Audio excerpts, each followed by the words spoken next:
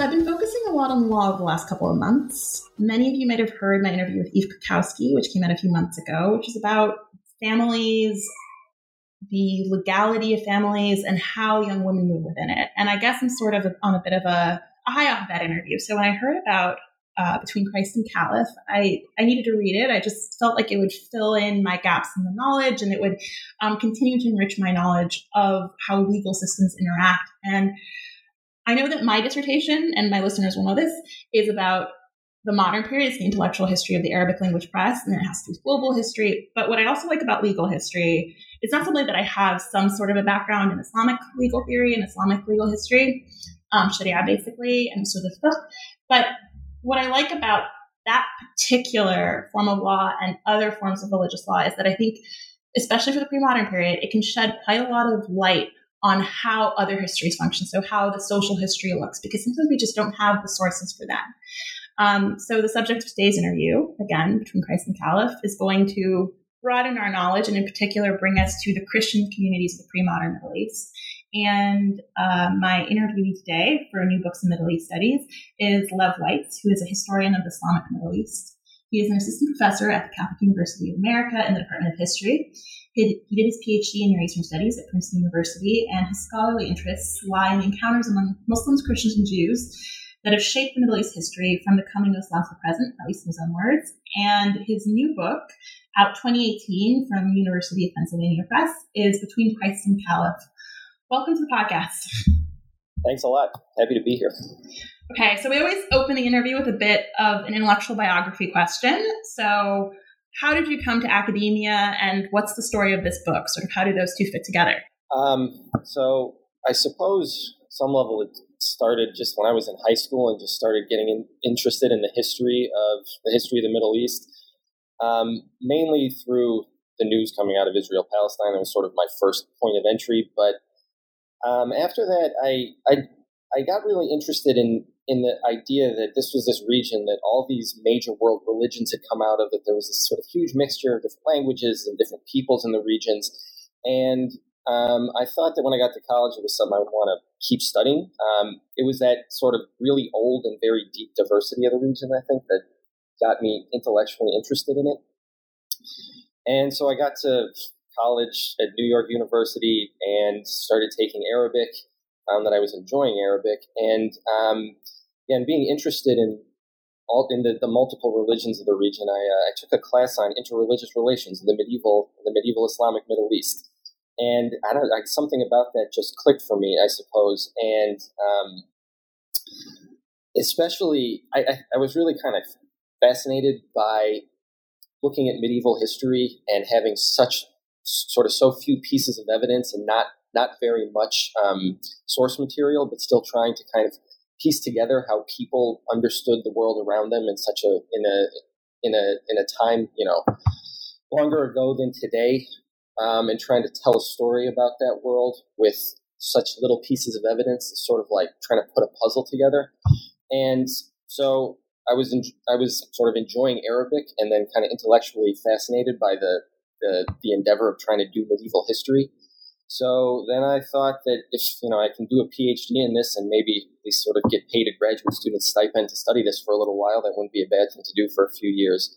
So from there I went to do a PhD in Middle Eastern history, really sticking with this focus on interreligious relations in the Middle East, in the medieval Middle East. And I've been studying Arabic since undergrad. I continued to study Arabic in graduate school, and being interested in trying to figure out how I could look at multiple religious communities, Muslims, Christians, Jews, sort of whoever in the region. I was at Princeton for graduate school, and I could take Syriac there. Syriac being one of the sort of liturgical and main literary languages of some of the Christians from the Middle East. There's not a lot of places in the world you can study Syriac, so I thought, all right, I could study this and maybe use this language along with my Arabic to try to put some different kinds of source materials from different religious communities into conversation with each other. And so sort of studying Syriac in graduate school and continuing with the Arabic, I was sort of trying to find a dissertation topic, and I started reading through these law books from the medieval Middle East, from medieval Iraq, really, that were written in Syriac by Christians. And I started sort of reading through them, and I thought, what's going on here? There are these things in it that look a lot like Islamic law. Like, what's going on here?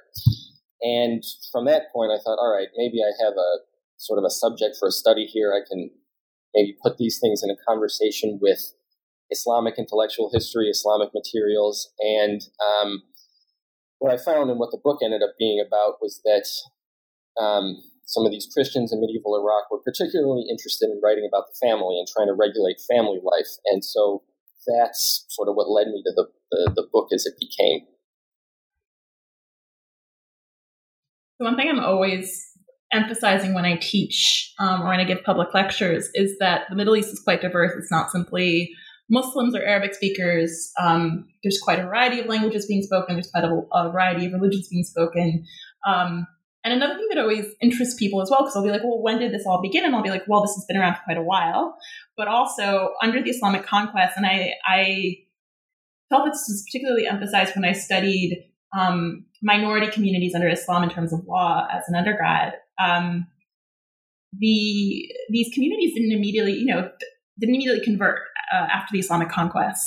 And this was actually discouraged to some extent. So people are always a little bit surprised. So can you kind of set the stage for us? What were the different Christian groups populating the medieval Middle East? And also, what is Eastern Christianity? Because I also think that can often be this point of dissonance in people's minds. Yeah, sure. So, the term Eastern Christianity is a big, fuzzy term. A lot of time people use basically just to mean any kind of Christianity that is not European Christianity, whether it's sort of Catholic Christianity or Protestant Christianity. And oftentimes people even group Greek Orthodoxy and Russian Orthodoxy and Eastern Orthodoxy under this big Eastern label. So it's really just this label. It's really just to differentiate European and Western Christianities that are probably more familiar to a Western public from everything else. But in fact, especially if you go back to the medieval period, most of the Christians in the world actually lived in the Middle East and sort of the Mediterranean world certainly more than in Western Europe. So in the time period that I'm looking at in the book, which is mainly sort of 7th to 13th centuries, the Christian communities who lived throughout the Middle East, they've been there and they've been Christian since before Islam, since the sort of later Roman period. And they're really pretty sort of diverse and heterogeneous according to which languages they use. And they also have some certain theological divisions among them. So in Syria and Iraq, if you go back to the medieval period, you would have lots of different Christians, some of whom used Syriac, right, this Aramaic language as their sort of main literary liturgical language. There are other Christians who still use Greek as one of their major languages, but they were increasingly taking on Arabic and making that really a Christian language at the same time. The Coptic Christians in Egypt would have been using Coptic as a main language and also starting to take on Arabic and use it both in their everyday lives and also as a literary and liturgical language at the same time. So you have this big mix of different communities that sort of identify differently depending on what kinds of languages they use in their religious life and to some degree in their everyday life as well. And then there are also theological divisions among them. And these all go back to these major theological debates that happened in the Roman Empire before Islam came and started to sort of divide up the Christian population of the Mediterranean world and the Middle East into different church communities. Now, it's sort of a big question how big, really, what those theological divisions meant. And they certainly meant a lot to bishops and to learned Christians. But in some situations, they would have made for serious social boundaries between kind of everyday Christians on the ground. And in other situations, they probably didn't matter that much. And Christians from different sort of theological denominations probably interacted with each other plenty. So overall, the Christians of the medieval Middle East and the Mediterranean world, it's a really big population. It's a really diverse one into these different linguistic and different kind of theologically defined church groups. So one thing I'm always sort of confronting when I also teach or explain different things about Islamic history, the history of Muslims, is to what extent Muslims were influenced by quote unquote non-Muslim practices. So to what extent, for example, did there's a few texts on this, like what extent did Zoroastrian kingship influence like the Umayyad and the Abbasid caliphs? So how are these groups, these Christian groups that you're speaking of, how are they affected by unchristian practices, quote unquote, pre-Islam? Before Islam, in a lot of ways, the sort of rise of Christianity makes some really big changes to the sort of practices and the ways of life that were really typical of the Mediterranean and the Middle Eastern world more broadly. So Christianity, in a lot of ways, before Islam, comes around and really tries to change the life ways of a lot of the kind of ancient Mediterranean world. And this is especially so when you're talking about the family and sexuality, because Christianity comes with a pretty strong message that the most pious and the best way to live is to sort of get rid of sexuality in the present world. This is debated by lots of different Christian thinkers and Christian groups, and some are more sort of rigorous about it than others. But the overall idea is always that if you can get away from the things that tie us down to this world, especially sexuality and reproduction, the things that sort of keep you rooted in this world, that's the best way to live. So monks, for example, who of course are celibate and abstinent, become the sort of superheroes of the Christian religious community. So that's this really big change from what attitude in the ancient Mediterranean world, where in most communities anyway, and sort of most populations throughout that world, sexuality was viewed as sort of more or less positive, right? That this is obviously how you sort of reproduce and keep a sort of a strong kingdom or a strong community continuing on through time. So a big story of sort of the coming of Christianity is trying to kind of adjust lay people's perspectives towards sexuality in that way and getting them to rein in basically some of the typical sexual practices of the ancient world. And these were especially things like visiting prostitutes, extramarital sex for men, basically only for men, especially in the Greco-Roman world, and sort of trying to get them to change their perspectives towards sex and say that, these things are really out of bounds if you want to be a good and faithful Christian. So when Christianity comes, it has to deal with these practices that it considers unchristian very quickly and in a very acute way. And it's a really sort of long story. It really takes centuries, and you could argue it's still going on down to the present, that debates within Christian communities about what the proper way, what the proper attitude towards sexuality is that you can have and still sort of be so a good another part of the story, and I think this is it's funny because I'm always trying to think in terms of continuity and rupture in my own work, and I never really know quite how to class big historical events with regards to other histories, because we don't do political history. I do intellectual history, you do social and legal history, and history of the family. So the Islamic conquests, what's the basic narrative that you would teach to an undergraduate class of what are the Islamic conquests? How did they happen? What's the time period? Sure. So I think, all right, my basic narrative would be we're in the 7th century, we're in the 600s, and in Arabia, which is sort of connected to the world of the Roman Empire and the Persian Empire to the north. It's connected to it, but also it's kind of on the fringes of those bigger empires. You've got a new religious movement, very importantly, monotheistic religious movement, right? That Prophet Muhammad starts in Arabia and manages to get a sort of a big group of followers around him. We're in the 600s there. And after his death, there's a lot of debate about then what's the future of this community, what's the future of this movement. And for a variety of reasons, that religious movement that's now led by by Prophet's sort of closest companions and followers ends up coming into conflict with the big empires to its north, the Romans and the Persians. And pretty quickly, actually, given the sort of military technology of the time, a reasonably sort of small military group of this religious movement manages to conquer a huge swath of territory in the Middle East and sort of the southern and eastern tier of the Mediterranean. So really from North Africa, through Egypt, through Syria and Iraq, and then into Iran. And they managed to conquer this territory from the Romans and the Persians over the course of, the big chunk of the conquest only takes about 20 years in the mid-600s. And the people to the north, the Romans, the Persians, are pretty surprised by this. They aren't used to sort of a big and effective invasion coming from the south like that.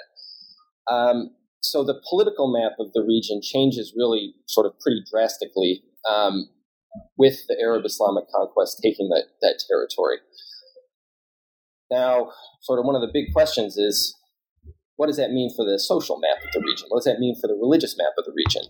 And when you're in the 600s and the 700s in the early days of Islam, what you really have is a really pretty small group of this new political conquest elite ruling from a few kind of major cities throughout the region, but ruling over a population that's still largely Christian in the former Roman territories in North Africa and the Middle East, probably still lots of Zoroastrians in Iran, plenty of Jews scattered throughout this territory, and a variety of other sort of smaller religious communities in a few other locations. So I think there's certain narratives of Islamic history and Middle Eastern history where we kind of have this sense that the Islamic conquest happened and Islamic history has begun and we're in the Islamic world. And that's true to an extent. But if you look at the sort of immediate moment of the conquest, we have to remember that we're not in any kind of fully Muslim world. Islam itself is still taking shape, and there's tons of really vigorous debate within the Muslim community really about what Islam actually is in this period. And Muslims are really a pretty tiny minority among this sort of much bigger and very, very diverse population that's rooted in these sort of late antique Roman and Persian religions. So, you touched on exactly what I was hoping you were talking about this issue of rupture and continuity and what that means for these different types of history. And your book in particular is about, you do take one particular group, the Syriac Christian community. You look at how different marital practices, how family history, how it was affected by the encounter with Islam. So does religious authority, does it change post-conquest? Like, how significant is that shift? Yeah, I think one of the arguments in the book is that religious authority does start to change in some significant ways post-conquest. And I suppose sort of the most basic way is that pre-conquest, in Christian territories in the Middle East, you tend to have sort of civil imperial authorities, like the civil authorities of the Roman Empire, and you also have the civil Zoroastrian authorities of the Persian Empire, and then you have the ecclesiastical authorities of the church. And oftentimes, especially in the Roman Empire, there's not always a strong line between the civil authorities and the church authorities. They can blur, but there is still this sense that there is the empire with its traditions, and as much as it gets Christianized in a lot of ways in the late antique period, it has its own traditions, and it's not one and the same with the church. After the Islamic conquest, those civil authorities, in many respects, are gone, essentially. You have some of them will sort of maintain positions in the Islamic government, but they don't necessarily have the same kind of official power that they once did. And so gradually, within the first sort of maybe 200 years of Muslim rule in the Middle East, the Christian authorities of the Syriac churches, and this is what I argue in the book, start to try to kind of take on more and more scope of authority and try to run more and more facets of lay life as time goes on. They do this both because sort of the Muslim government is happy to let them do so, and because there has been a certain kind of clearing out of certain older authorities that were there before the conquest. So one of the big stories of the book is that Christian religious authorities, like mainly bishops, start to write law and start to try to regulate lay life in a way that they didn't really do before the conquest. Christianity, again, sort of going back to this theme of trying to get away from the things that root you in this world, had been often pretty sort of skeptical of the real utility of sort of civil law, of law in the present world to have any real sort of purpose if ultimately we're all aiming for the afterlife. But after the Islamic conquest, these Christian bishops start to sort of adjust their perspectives on that a little bit. And because they have a new kind of scope to regulate lay life, they're going to start trying to use law and try to get into sort of regulate further corners of lay life than they used to. So how else are Christians functioning in this new Islamic empire, just for context? Because I think one lesson that I was taught, I'm not always quite sure to what extent this is always true, is they were a particularly important element of the bureaucracy, of the new Islamic bureaucracy. Yeah, it's definitely in the aftermath of the Muslim conquest, especially in the first sort of century, let's say, after the Islamic conquest, so from the sort of mid-600s and into the 700s, the Christians are a really important part of the bureaucracy of the new Islamic caliphate. And I mean, one way to think about it is that they sort of have the institutional memory for how you collect taxes and how you register taxes and how you do all the things that a pre-modern, pre-industrial state wants to do, which is mainly extract resources from the peasants and everybody else. And because they had been staffing the bureaucracies in the Roman Empire, and probably in at least Iraq and some parts of the Persian Empire, they tend to continue to play those roles for the new Islamic Empire for quite a while. And that isn't to say that the Muslim Arabs don't also participate in and play really important roles in the bureaucracy, and they clearly do pretty quickly, and they start using Arabic as at least one of the administrative languages to manage state affairs very quickly. But because, again, there's sort of that institutional memory with the people who are already there in the Middle East, Christians do tend to play very, very big roles in state bureaucracies in Iraq and in Egypt, and they do so really for centuries into the medieval period. And later in the medieval period, it becomes a point of debate for certain more sort of austere, rigorous Muslim clerics who complain quite a bit about why their Muslim states employ so many Christians. So it's another good way to look at the Islamic world and remember that in many ways it's very importantly Islamic. That also doesn't mean it's only Islamic, right? Because this is one of the sort of crucial ways in which a non-Muslim community really keeps the whole thing running. Yeah, and I think there's quite a lot of debate about how to use the term Islamic as it is. And I think it differs for different fields of study. Like I think in the modern period, I tend to gravitate more towards Muslim world versus Islamic world, because you don't have an empire, you don't have this big organizing factor. And it's always interesting to sit down with people who study either the pre-modern or the medieval and to discuss this difference in terms, because I do think that when people try to make these big innovations in how to talk about Islam, often they forget that there are different fields of study within this, and there are different ways of looking at it. And I think in some ways what I like about your book is you clearly have a working knowledge of Islamic law that allowed you, like you noted earlier, when you were reading these law texts, these Syriac law texts from Iraq, when you were first beginning the project, you were able to see those similarities. And I mentioned that I talked to Eve Kukowski a while ago, and that was something else I really enjoyed about her book, was she clearly understood how Islamic law works in a way that she was able to see where there were nodes of interaction.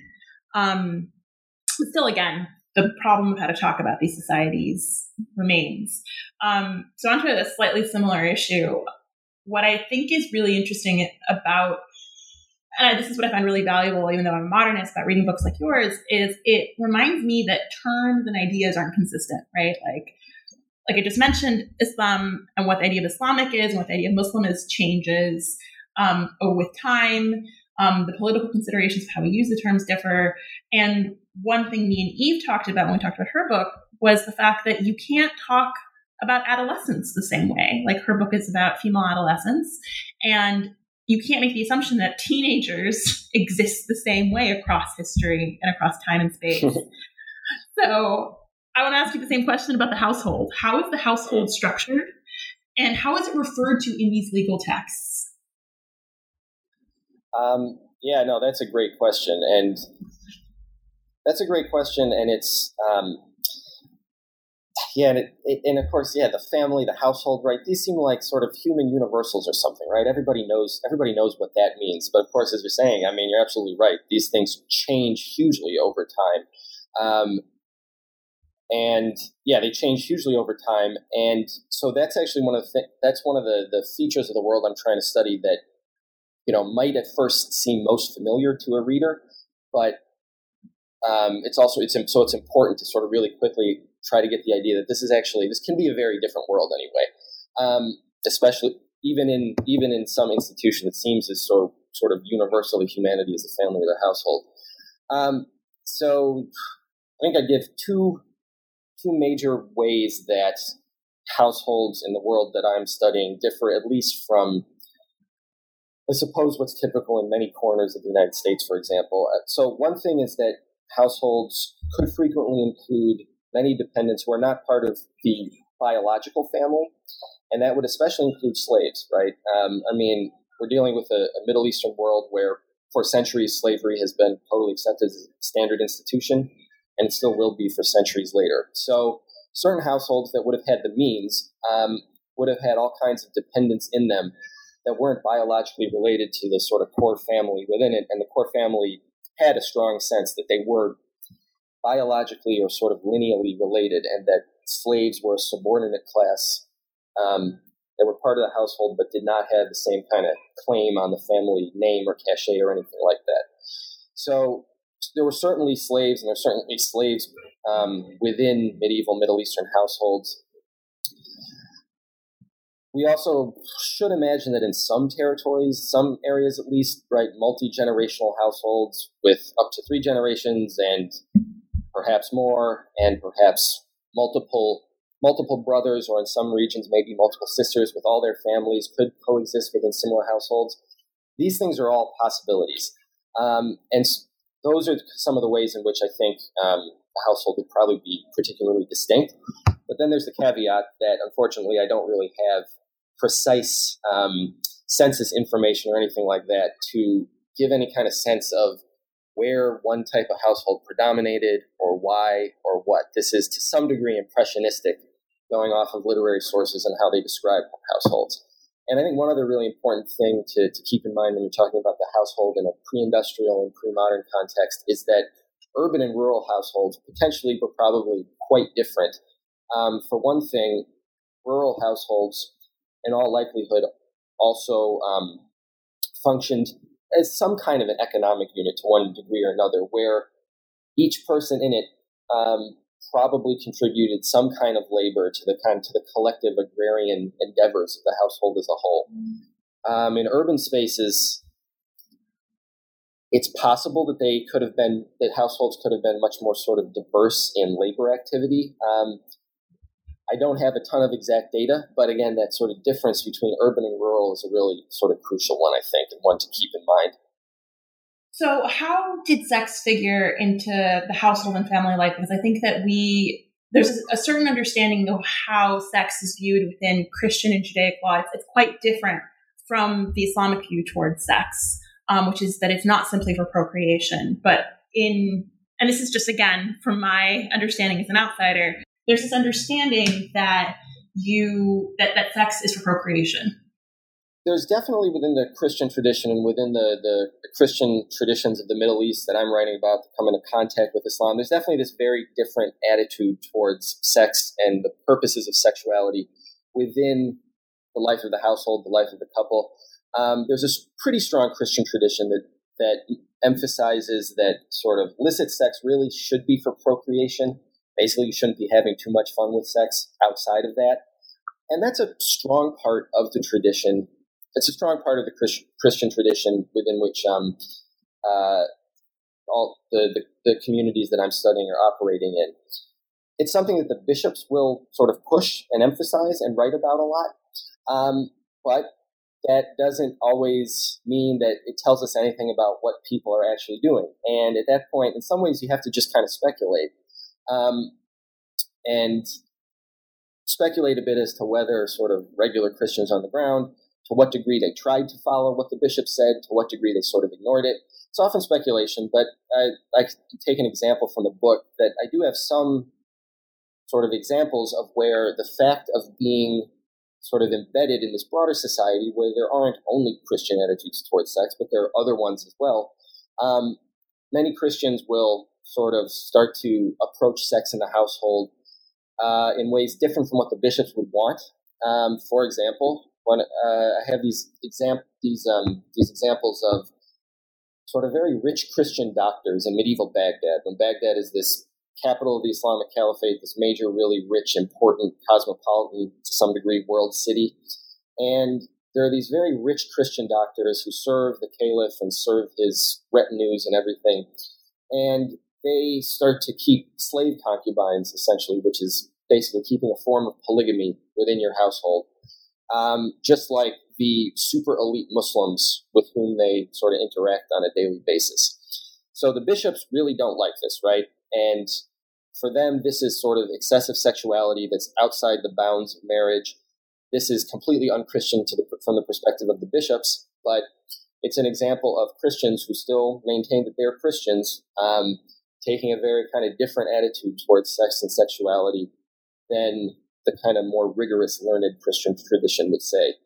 So we can see that happening in the sources, because that happens again in Baghdad, which is this really major, right, vibrant intellectual city. There's lots of source material that comes out of it. Whether there's a sort of broader diversity of attitudes towards sex and the practice of sex within Christian households sort of elsewhere in the Islamic world is harder to say, because we just don't always have the sources. But I would like to think, and I would probably argue, that there's certainly a sort of a broader array of practice and attitudes on the ground than purely what we see in the sources, especially because sources we have are sort of regulatory ones, right, that are trying to tell people to behave certain ways.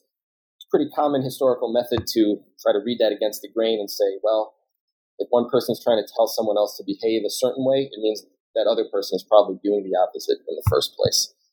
Yeah, it's I think one of the great challenges of using legal text. And one Islamic law class I had, I remember the professor commenting, you can use a lot of these for social history, and it was an interesting conversation we had about to what extent you could use these responsa, right? Like how, like, you have the question, but do you really have anything other than the question? And you can't really quantify it to the same extent.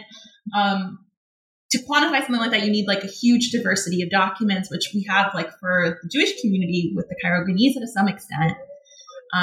But at the same time, like you don't necessarily have the sense of practice. You don't have the sense of what's going on behind people's closed doors. And it's one of those, I think, as you mentioned at the very beginning of this interview, you are taking these little scraps of paper and basically trying to draw a narrative between them, which is such a difficult job. And then as it is, pre-modernists have so many languages that you need to learn at the same time. So yeah, it's a difficult task. So to get into the idea of the point of the book is to draw lines between Islamic legal history to some extent and Christian legal history. I think that's one of the themes running through the book. So in Islamic law, Muslims can marry with other religious groups to some extent. And of course, in the very early period, you don't necessarily have this same issue of the Shia-Sunni divide. It looks very different at that point in time. So there isn't that question of whether or not Muslims can intermarry like that. So how does Christian marriage law look at this during this period? And is it influenced by Islamic law as these massive political changes are happening to the region? Like, can they marry different religious groups? Can they marry outside the religion itself? So the view of the Christian bishops is generally that, sort of in theological terms, Christians can't marry non-Christians because the idea is that, according to the Bible, marriage makes two people one flesh, and you can't sort of bring a non-Christian into the broader body of Christ, into the broader Christian communion sense at marriage. The two become one flesh. So you can't marry a non-Christian. That's the theological explanation.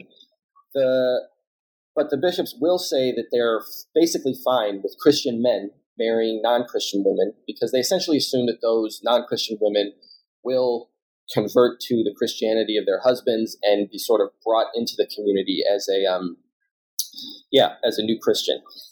So this is one of the ways in which this Christian law mirrors Islamic law and also reflects the broader patriarchal and patrilineal structures that are just pretty typical of the Mediterranean and the Middle East more broadly, which is to say that the idea is that the religion of the husband, father, chief male, right, defines the religion of the household as a whole.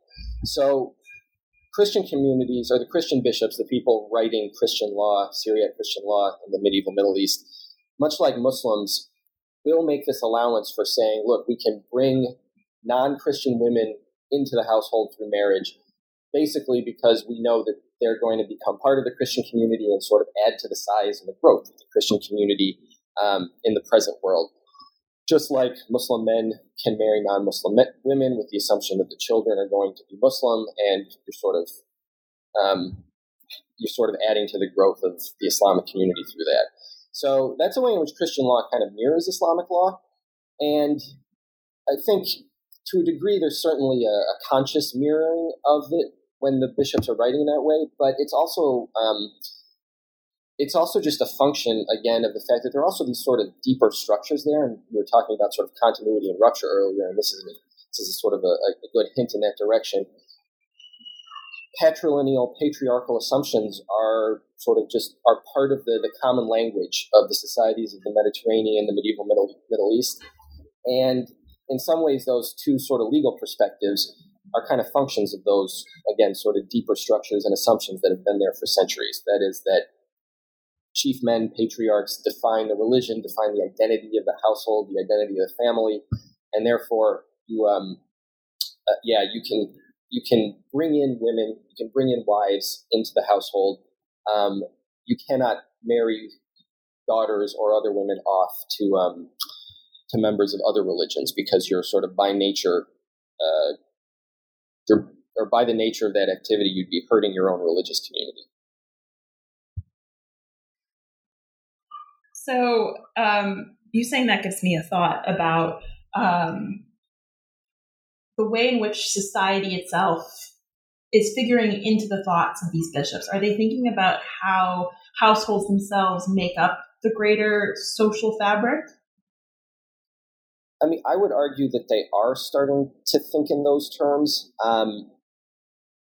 And there's, the notion that that the church in the present world is built of smaller households, that goes way back to Paul's letters in the New Testament in a lot of ways. But I do think that the bishops are starting to think about thinking about that more concretely in the Islamic period, in this period I'm studying, because they start to, in their legal writings, try to regulate really the kind of material, really sort of nitty-gritty material aspects of marriage and building households, things like what do you do with property, what kind of property, when you get married, what kind of gift does the husband have to give to the wife? What kind of gift does the wife or her household have to bring to the marriage? What happens to their property when they die? These are the issues that the bishops are really concerned with writing about in the Islamic period. And this is exactly the kind of stuff they tended not to write about in earlier times before the coming of Islam. So they're starting to really think about the kind of nitty-gritty material constitution of Christian households. And I think in a lot of ways they're thinking about that because family problems are exactly the kind of problems regular people have, and they're probably going to be coming to the bishops to sort of ask them about this. But because the bishops are trying to regulate those issues, they're kind of keying themselves and keying the church more materially, more directly into the material activities of Christian households. And in that way, they are thinking about trying to make sure that those households are sort of behaving in a properly Christian way, sort of, in connection to and in the service of that broader church in the present world. So I asked this question to Eve Krakowski when I spoke to her, and I think your book does fit. I mean, correct me if I'm wrong, it fits under this rubric of what family history is, especially in the pre-modern Middle East. How would you say that family history, which has its roots in the writing of European histories, how would you say it differs? I mean, I know that the sources are different, and that we talked again about how you can glean and how you can make assumptions and how responsa can be tricky to work with in legal texts. But would you necessarily cast your book as a family history? Do you think that there are possibilities for writing more family histories? If so? So I definitely think there's possibility for writing further family history within the Middle East, within the pre-modern Middle East. And I'm hoping to do more of that in the near future, partly because there really are still lots of documentary source materials, mainly from Egypt, and Eve would have talked about this a lot, of course, the kind of material she works with from the Cairo Geniza. But there's also a lot of Arabic documentary material from Egypt, from medieval Egypt, that doesn't come directly from the Jewish communities of Cairo. And that documentary material, this is the kind of stuff that historians of Europe have written, and especially Italy, have written the history of the family with exactly that kind of material. And then in later periods in the Middle East, of course, there's a lot of really, really great family and gender history in the Ottoman period and in the early modern Middle East. So the degree to which it's writing family history, the degree which is different from the tradition of family history in Europe, or the history of the family in Europe. Certainly the source base is a big one, but this is a field, it's sort of a heuristic framework for doing history that I think is perfectly usable and perfectly transferable to the context of the Middle East. I mean, for one thing, throughout the Mediterranean world and the pre-modern world, we're dealing with pre-industrial conditions. Families that are regions that remain largely agrarian for most of their history, pre-industrial modes of production with everything that means for how you sort of organize a family and what it does in its labor. So there's commonalities between Europe and the Mediterranean world and the Middle East in the medieval period that, for me, makes it perfectly reasonable to take sort of family history, certainly gender history, and look at the Middle East with that framework.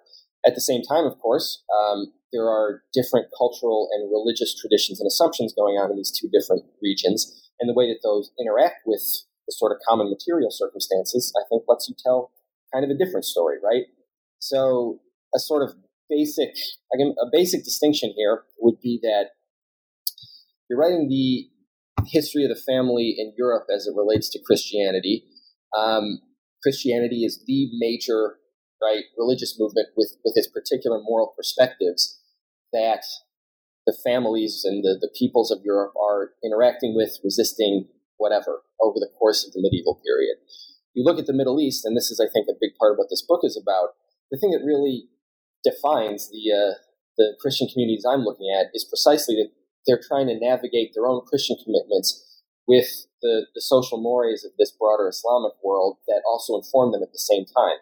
So that kind of tension, right, leads to different kinds of problems and different kinds of features of Christian households. And again, I'll sort of bring back that example of the polygamous Christians in medieval Baghdad who they have grounds on which they can say, look, we can do polygamy, why not?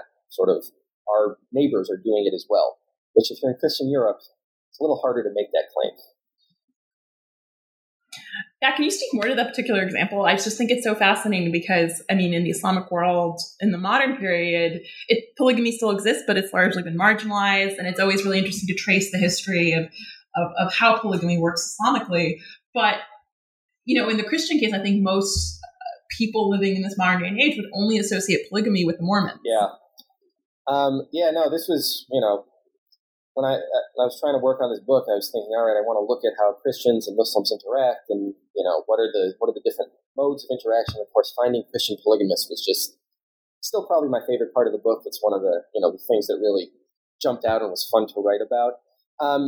So one thing to remember about polygamy is that, again, we don't really have any census data, unfortunately, and so it's hard to say anything about broader patterns. But in all likelihood, it was only ever a very tiny minority of the population anywhere that would have had the resources to support polygamy, or to support polygamous households. And so, right, in practical terms, in the vast majority of Muslim households in the medieval Middle East, the vast majority presumably were not polygamous. And both because they did not have the resources to support it, and also because this is little studied, but there are probably also sort of moral undercurrents running throughout these societies in different locations that also might have been against it. that having been said, it was lawful, right, within the sort of bounds defined by the Quran and by Muslim scholars. So, again, what I found was that the places where polygamy definitely happened was at the super high elite of a super rich pre-modern empire like the Abbasid Caliphate. And so the super elite there in Baghdad, people like the Caliph, his viziers, major military figures there, they had the resources to have these absolutely enormous households. And basically having slave concubines and having polygamous households was essentially a practice of status, right? It's something that you can do to show off your status. And Christians in Baghdad were intimately integrated into those elite spheres, especially as bureaucrats again, so really sort of top bureaucrats, and also as doctors. So the sort of great doctors of Baghdad, not all of them, but many of them were Christian, came from these few locations in Iraq. And they moved in these super elite circles around the Muslim court where people had gigantic, often had very large numbers of concubines, these huge polygamous households.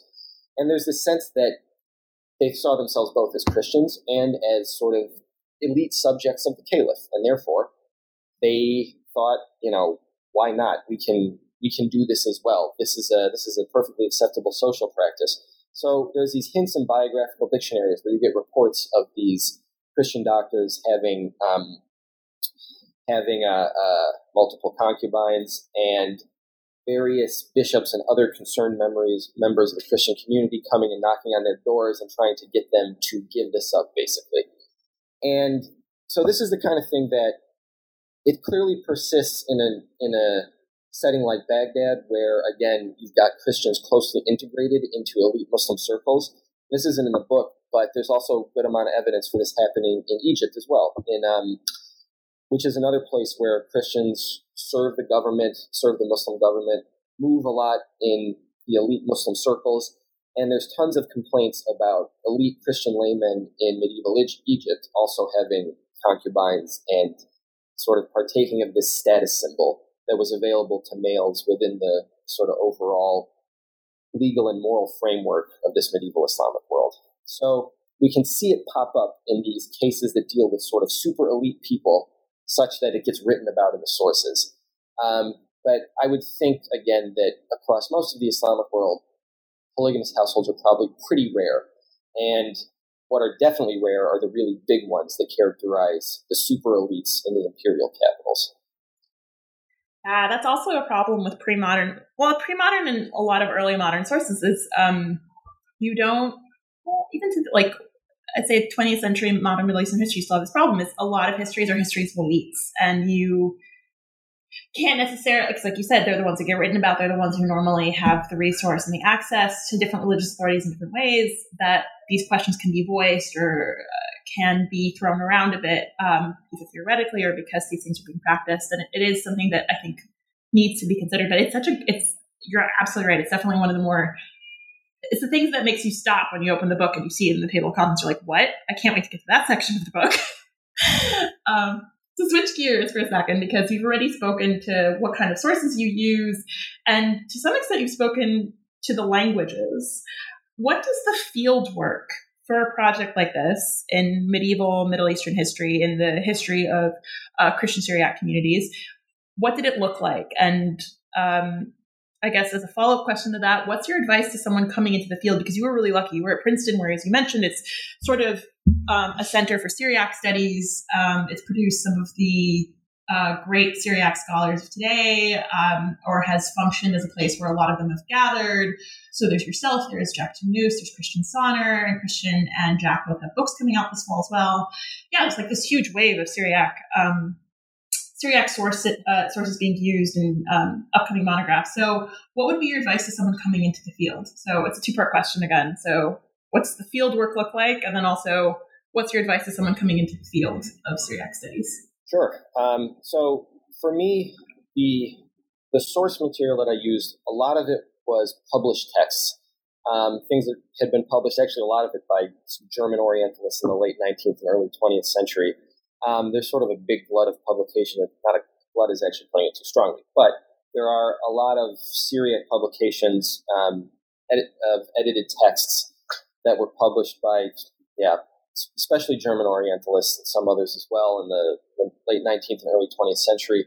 So I don't have archives, right? I'm working in a period before we have any really sort of coherent, preserved bodies of documentary texts. So I'm working with literary texts that were written by bishops or Muslim legal scholars, right, and various other sort of written texts like that.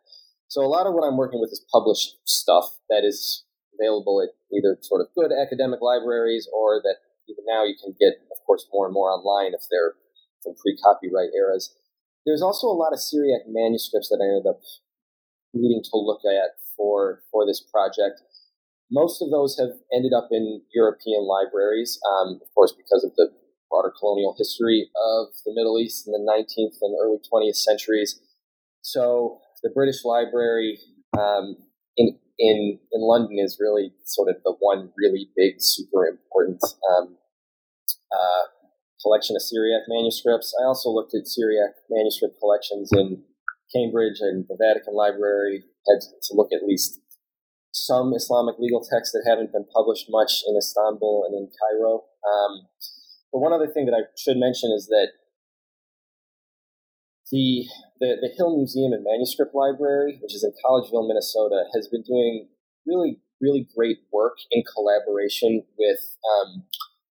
with Christian communities and scholars throughout the Middle East and in other parts of the world, actually, for years now, of digitizing and doing what they can to preserve material elements of some of these communities and their heritage that in some cases, a lot of cases over the past few years, they really have been in serious danger, especially in Iraq and in parts of Turkey.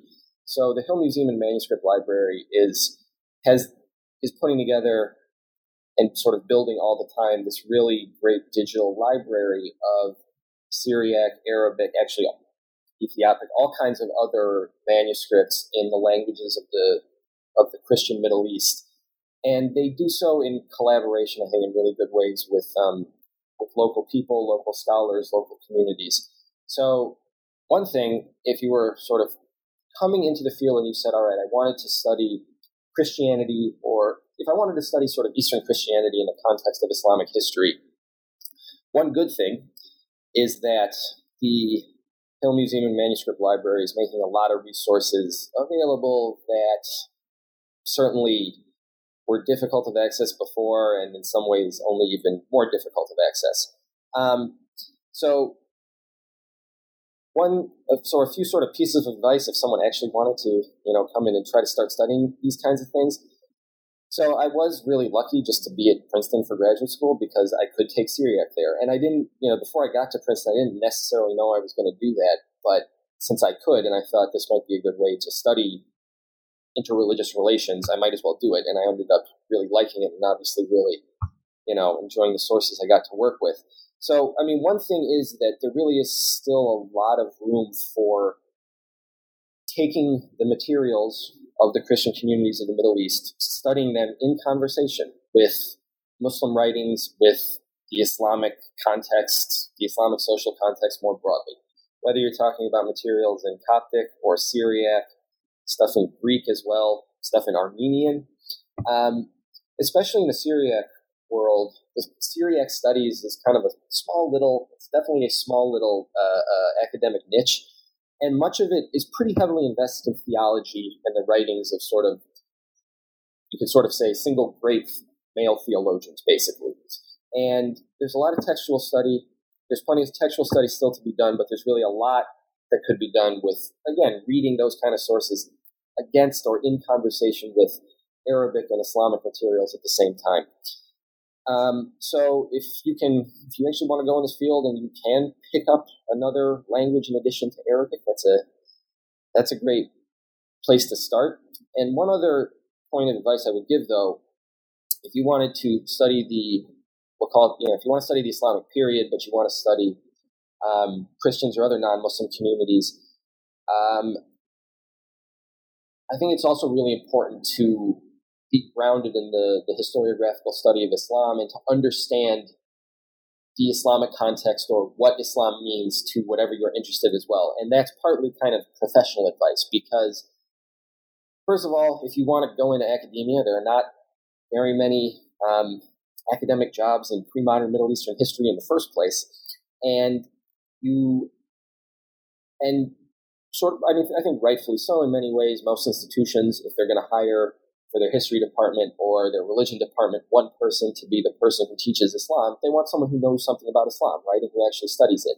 So keeping that as sort of part of your docket, part of your portfolio, and really part of your project, and keeping a strong foot in the historiography of Islam and in sort of Islamic studies in some way, I think is really important for anybody who actually might find themselves studying something like I studied. I think it's a really good piece of advice, just because, as you said, there are so few positions, and I mean, there probably fewer than there are in modern Middle Eastern history, and having that flexibility is really important. And again, that's something I really admire about pre-modernists, medievalists, is the ability to sort of do this acrobatics and do so many different things at once, just because the field that you're expected to cover is so broad. And the time period, like with the modern period, you're expected to cover like 150 years, 200 years of history. You're expected to cover quite a lot, and all these different groups, and juggle all these different languages. It's so impressive. So something else I wanted to ask you, a more historiographical question about the history of the field of medieval Middle Eastern history. And you mentioned this in the book several different times. The fact that it's been oriented towards Islam for so long. And as you mentioned, Syriac studies is a small niche community, and it fits into this large umbrella, but at the same time, it doesn't necessarily. And a lot of people who focus on Islam or focus on Islamic civilization don't necessarily have the languages or the ability or the knowledge of these Christian communities. So why were these Christian groups marginalized in scholarship for so long? Yeah, I think in some ways there's sort of a very obvious, in a lot of ways understandable sort of presentist bias, right? I mean, the Middle East is a region, it's majority Muslim down today, right? And looking in hindsight, as scholars from the present day, when we see the Muslim conquest happen back in the 7th century, I mean, we know where it's heading, right? Eventually, over the course of multiple centuries, the Middle East is going to will be a majority Muslim world if you take the region as a whole, right? And of course, for much of that history, institutions and traditions associated with Islam somehow have been very crucial in defining how that world developed. So it does make a lot of sense, right, to put Islam at the center of the story when you're telling the history of the Middle East. And there's certain periods in which it makes really a lot of sense. And so for that reason, within sort of Middle East studies more broadly, sure, to the degree to which kind of religious studies and Islamic studies occupies the biggest chunk of that field in the study of the pre-modern region, Islam has been at the center of it. And I don't have a problem with that in and of itself, but I do think that perspective skews our view of the social history of the region, especially in certain periods, because the development of Islam is not the only story that's happening in the Middle East once Muslims sort of come on the scene, right? So a big case that I'm making in this book is that if we go back to the 7th, 8th, 9th century and want to understand the society there as it is at the time, we have to remember that Islam is one story that's happening, but in fact, most of the population is still not Muslim. And whatever they're doing is a crucial part of the social history of the region as well. So part of the idea is to bring them into the picture, but part of the idea is also to say that actually whatever those non-Muslims are doing tells you a lot about Islam, or at least about the development of an Islamic society and an Islamic empire at the same time. Because the transformations in the Christian community that I'm trying to write about in the book, where, again, especially law comes in new ways, there's sort of some new attitudes towards the family. This is all happening in response to one degree or another to the establishment of the Islamic Caliphate and to the emergence of Islamic law. So even though the subject of my story is Christian communities for the most part, they're not converting to Islam, but in some sense, they are participating in the creation of what's a characteristically Islamic society, because they're changing themselves, right, in response to this new religion and its leaders and its institutions that have come on the scene.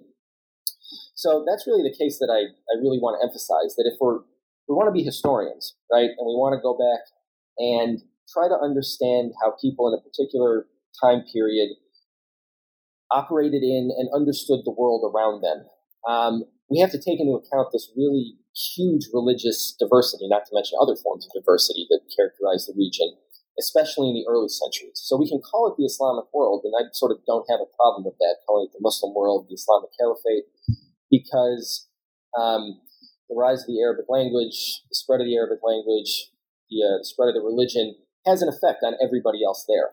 But everybody else's story is just as important a part of the overall narrative of the region's social history. Well, I hope that with, like I said, the wave of scholarship that's been coming out this year and the next couple of years, we're going to get towards a more complete story and filling in all of these little gaps, to the best of our ability with the sources that we have. So I want to congratulate you on the new book. I know it's been a long project. And yeah.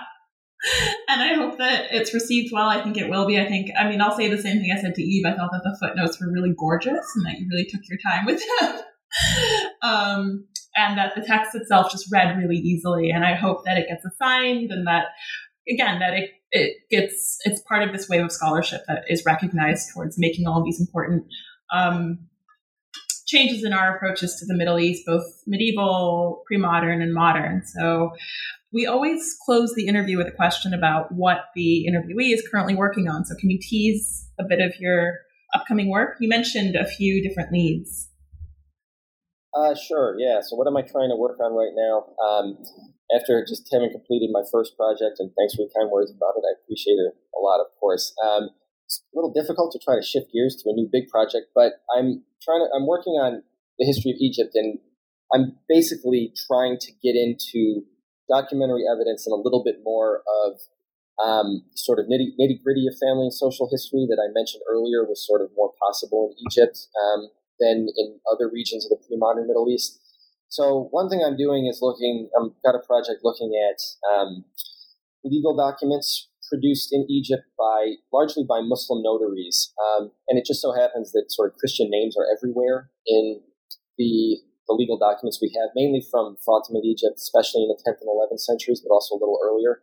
So one sort of project I have going right now is trying to think about what the evidence of Christian sort of participation in Islamic legal institutions, or at least patronizing Muslim notaries to get their legal documents drawn up, what that kind of tells us about interreligious relations in medieval Egypt, and especially in rural and provincial areas, because that's actually where a lot of this material comes from. And this is actually a big benefit. It's not coming from Cairo. It's all coming from mainly the Fayum and other provinces in Upper Egypt. So that's one project that I'm trying to think about right now. And then there's also in the pre-modern documentary record that comes from Egypt, there's some collections of letters and other documents from Muslim merchant families, kind of from the early medieval Middle East, especially from the 9th century. And I think there's still a lot of work to be done on that. And this is all ill-formed. I haven't started on any of this at all, but I think there's a really interesting possibility of writing some kind of broader family and economic history potentially of the region, using the papers of a few of these families as a kind of locus, nodal point out of which to expand. So those are two directions I'm hoping to head in the near future. Inshallah, we'll see how it goes. Well, best of luck. And I really hope, again, the book is well received and that this is the beginning of a different page being turned. Thanks a lot. I appreciate it.